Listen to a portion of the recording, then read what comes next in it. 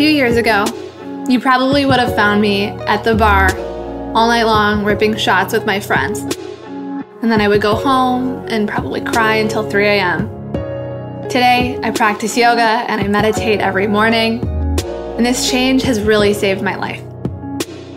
Every word I share on this show comes from those days and those nights where I couldn't see 5 minutes in front of me. Everything was about how much I could do, how much I could accumulate, how good I could look.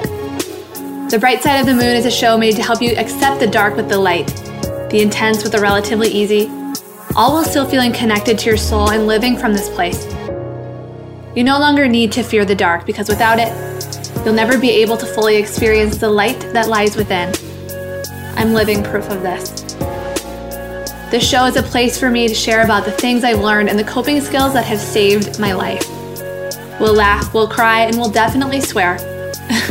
But most of all, we'll connect with the light within. I'm Paige Pitchlar, and this is The Bright Side of the Moon. All right, everybody, welcome back to Bright Side of the Moon. You're here with Paige and my friend Morgan Doman. She is a life and clarity coach, and we met in our friend Kate's tarot course.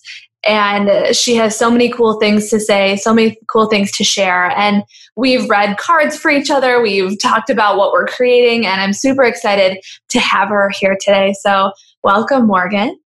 Thank you so much for having me. Yeah, absolutely. So in your own words, what is it that you do? What do you help people with? And kind of how this journey all got started for you. Yeah, so my passion is to help struggling people pleasers gain clarity and grow into inspired leaders and entrepreneurs.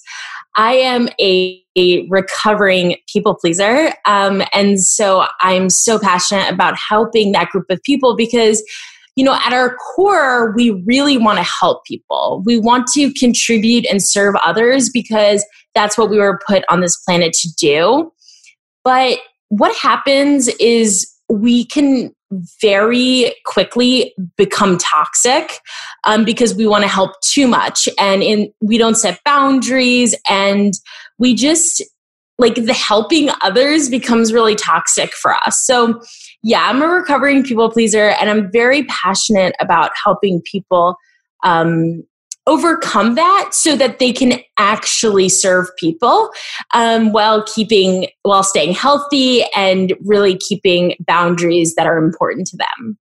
And I got into this work because I love coaching so much, and there was just this group of people that I felt so connected to. And so I decided to help them, really grow into the people they want to be. Yeah, so that's kind of what I do. In terms of where I come from and why I do what I do, I actually I come from the nonprofit sector, and I was a part of my family's organization, Doman International, which is still a huge part of my life.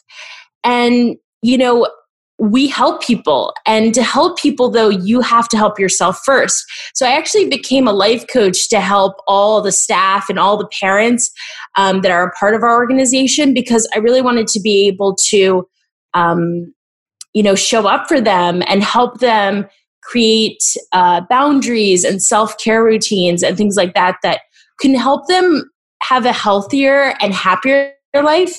But ultimately, the thing is, they can serve others better. And so, yeah, that's why I started. And so that's why I have this passion for helping people. Absolutely. That's so cool. And there's so many things in that I want to ask you about. But the first thing that I just wanted to talk about, because I've been noticing this more over the last few years, but it's definitely a bigger problem in our society, is this people pleasing. And as far as my work goes, when I'm working with clients or whomever, I'm thinking about where their autonomy is. In, like you were saying, how so many people are trying to help, but at the detriment of themselves. And I see this where, people need permission to think what they want to think.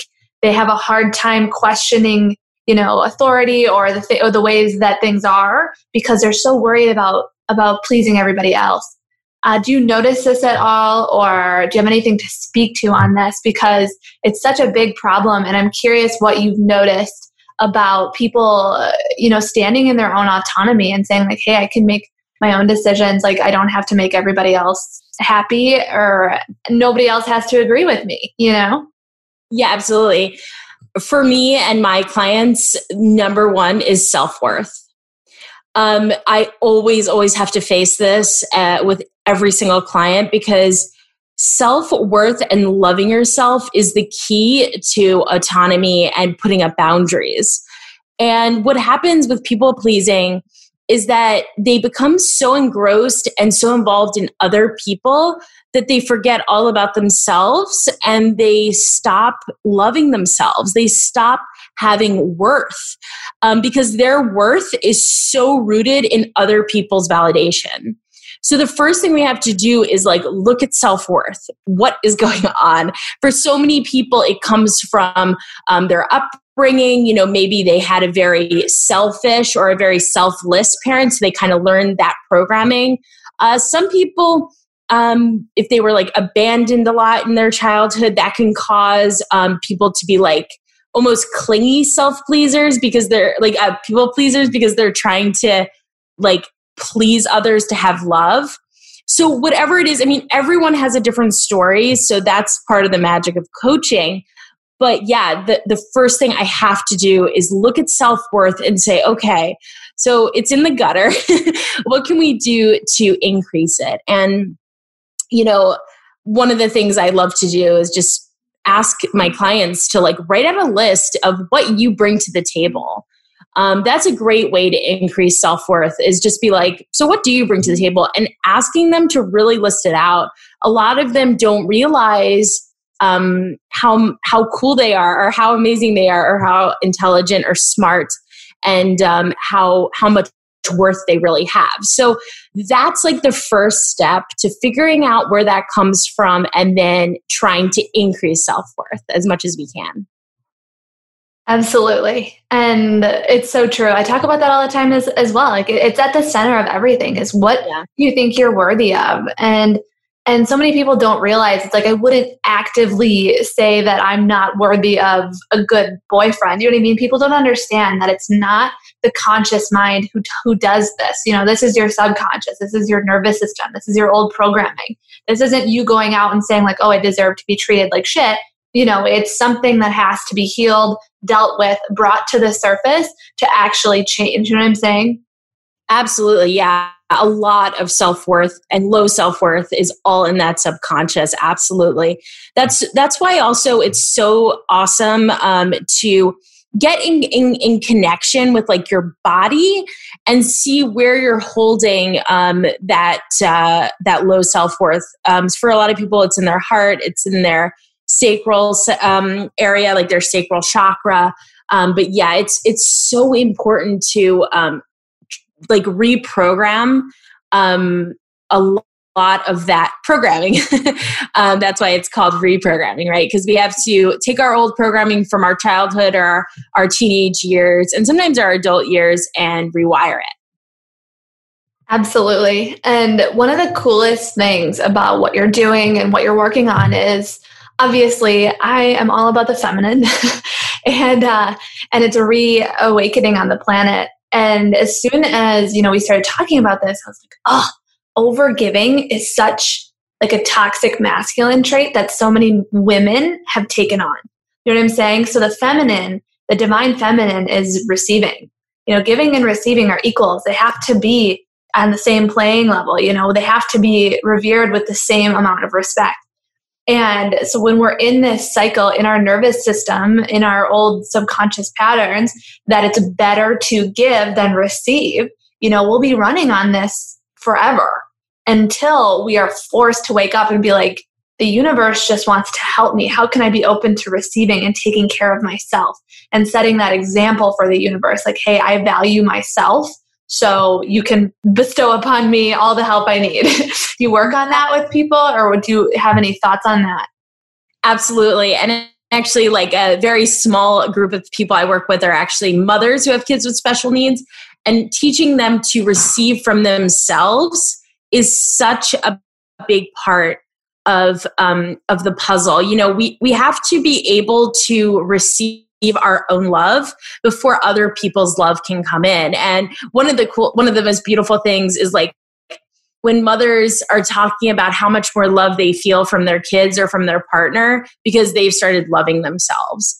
And it's so, so important. And, you know, the other really cool thing about this huge, massive change into women really like receiving more, right? Like getting into their feminine, is it actually calls men to really be men and be in that masculine trait of giving and protecting, which men are happier in too. And I think that that's really like the coolest thing about all of this is this isn't just for these group of women who choose to listen to this call. This is going to help everyone on the planet. And these kids who grow up understanding the difference between femininity and masculinity and the two pull, you know, how we all have both and we choose where we're going to be on that scale is so important. And, you know, I don't know about you, but I love to follow these couples who are really embodying that because it's just so inspirational. You know, it's like, oh, wow, like this is what happens when a woman truly gets into her feminine and is willing to receive is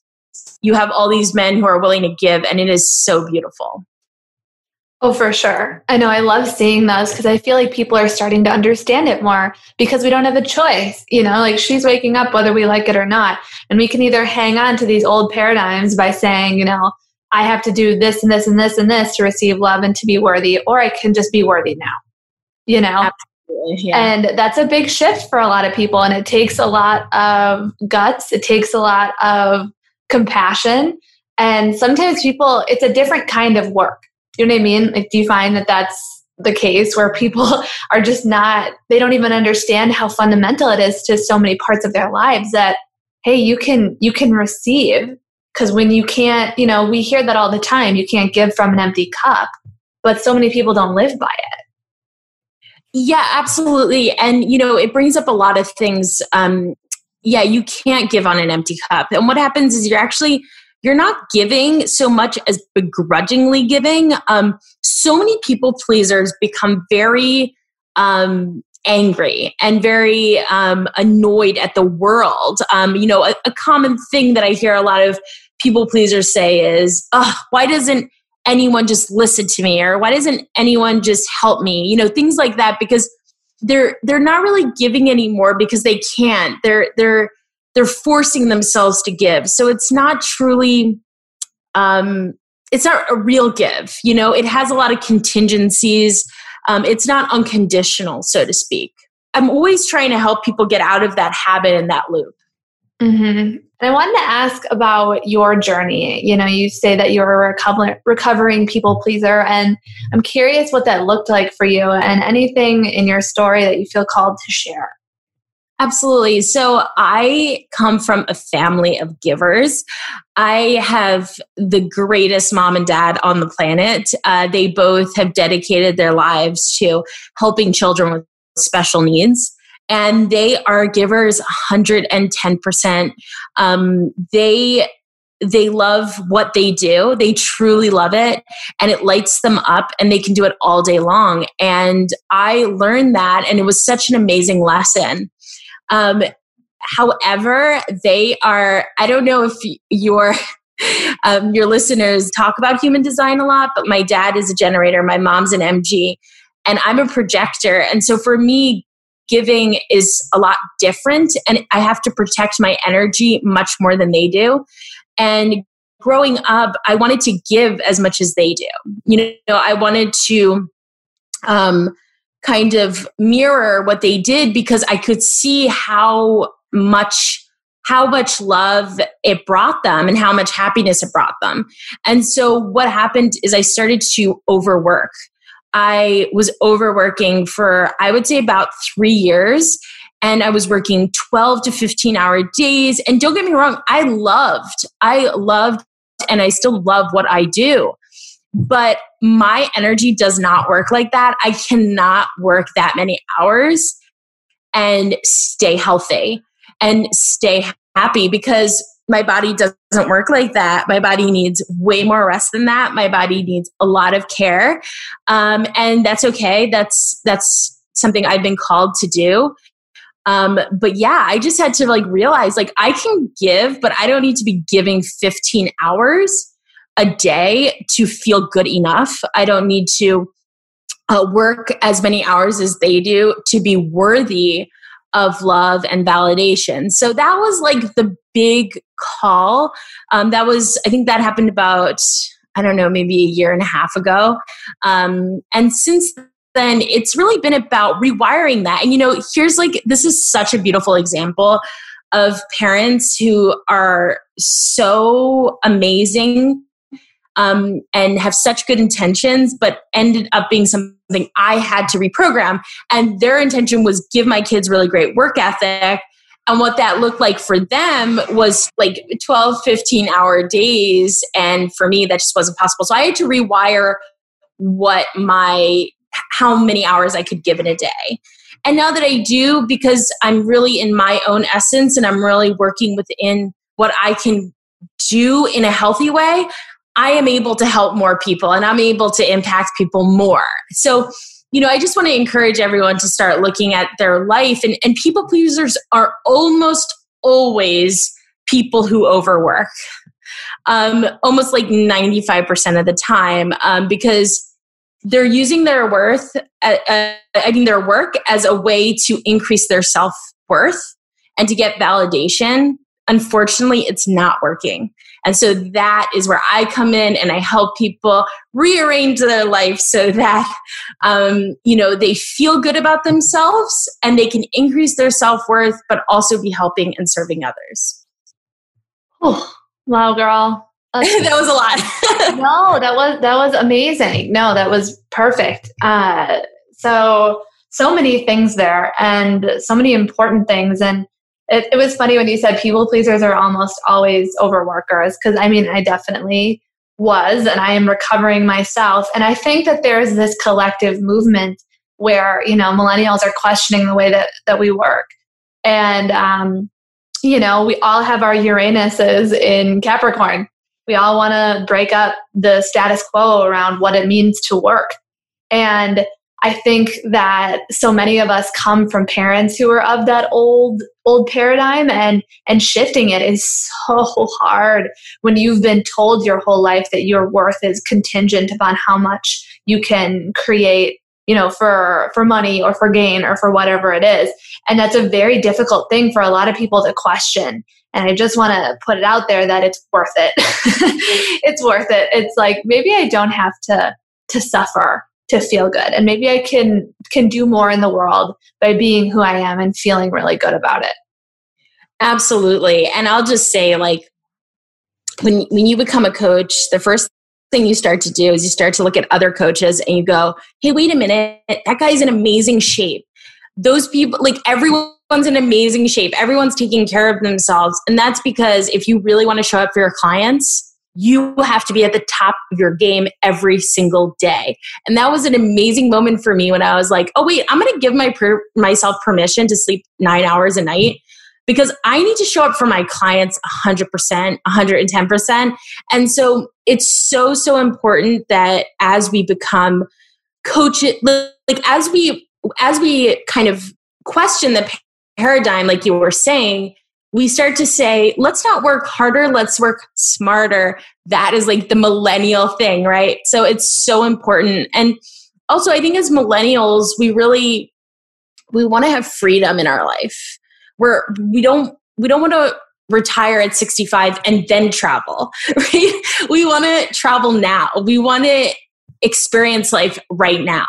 And that's a good thing. We need to give ourselves permission as millennials to embrace that. And also, as we have more freedom, as we have more freedom in life, we can also impact others, not just in our work, but in activism, environmentalism, whatever it is that you want to do. But that's also another really important part of creating freedom in your life, is that then you can be a part of your community, right? Then you can really not just help yourself, but help those around you.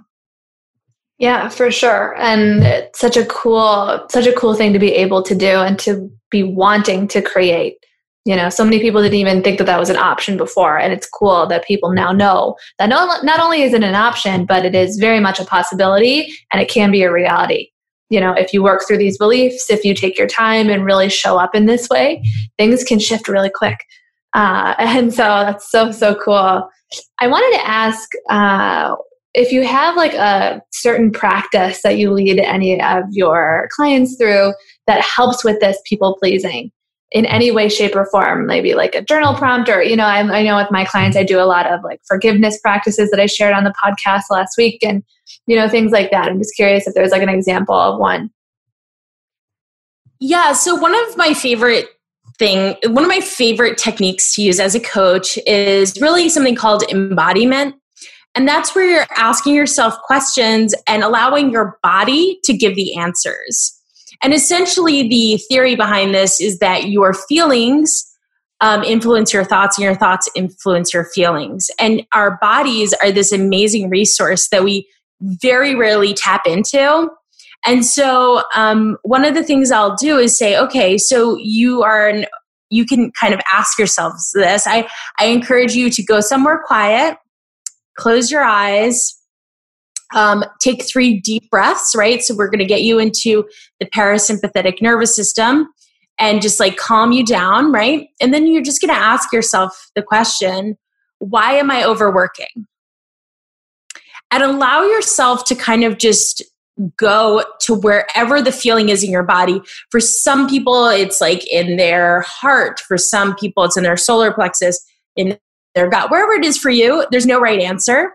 And just ask that part of you, ask that feeling, why? And just allow the thoughts and memories to come up. It'll be weird, trust me. Like it'll be things you forgot you even remembered. And then journal that out, get it out of your system and allow that knowledge to inform your next step in life.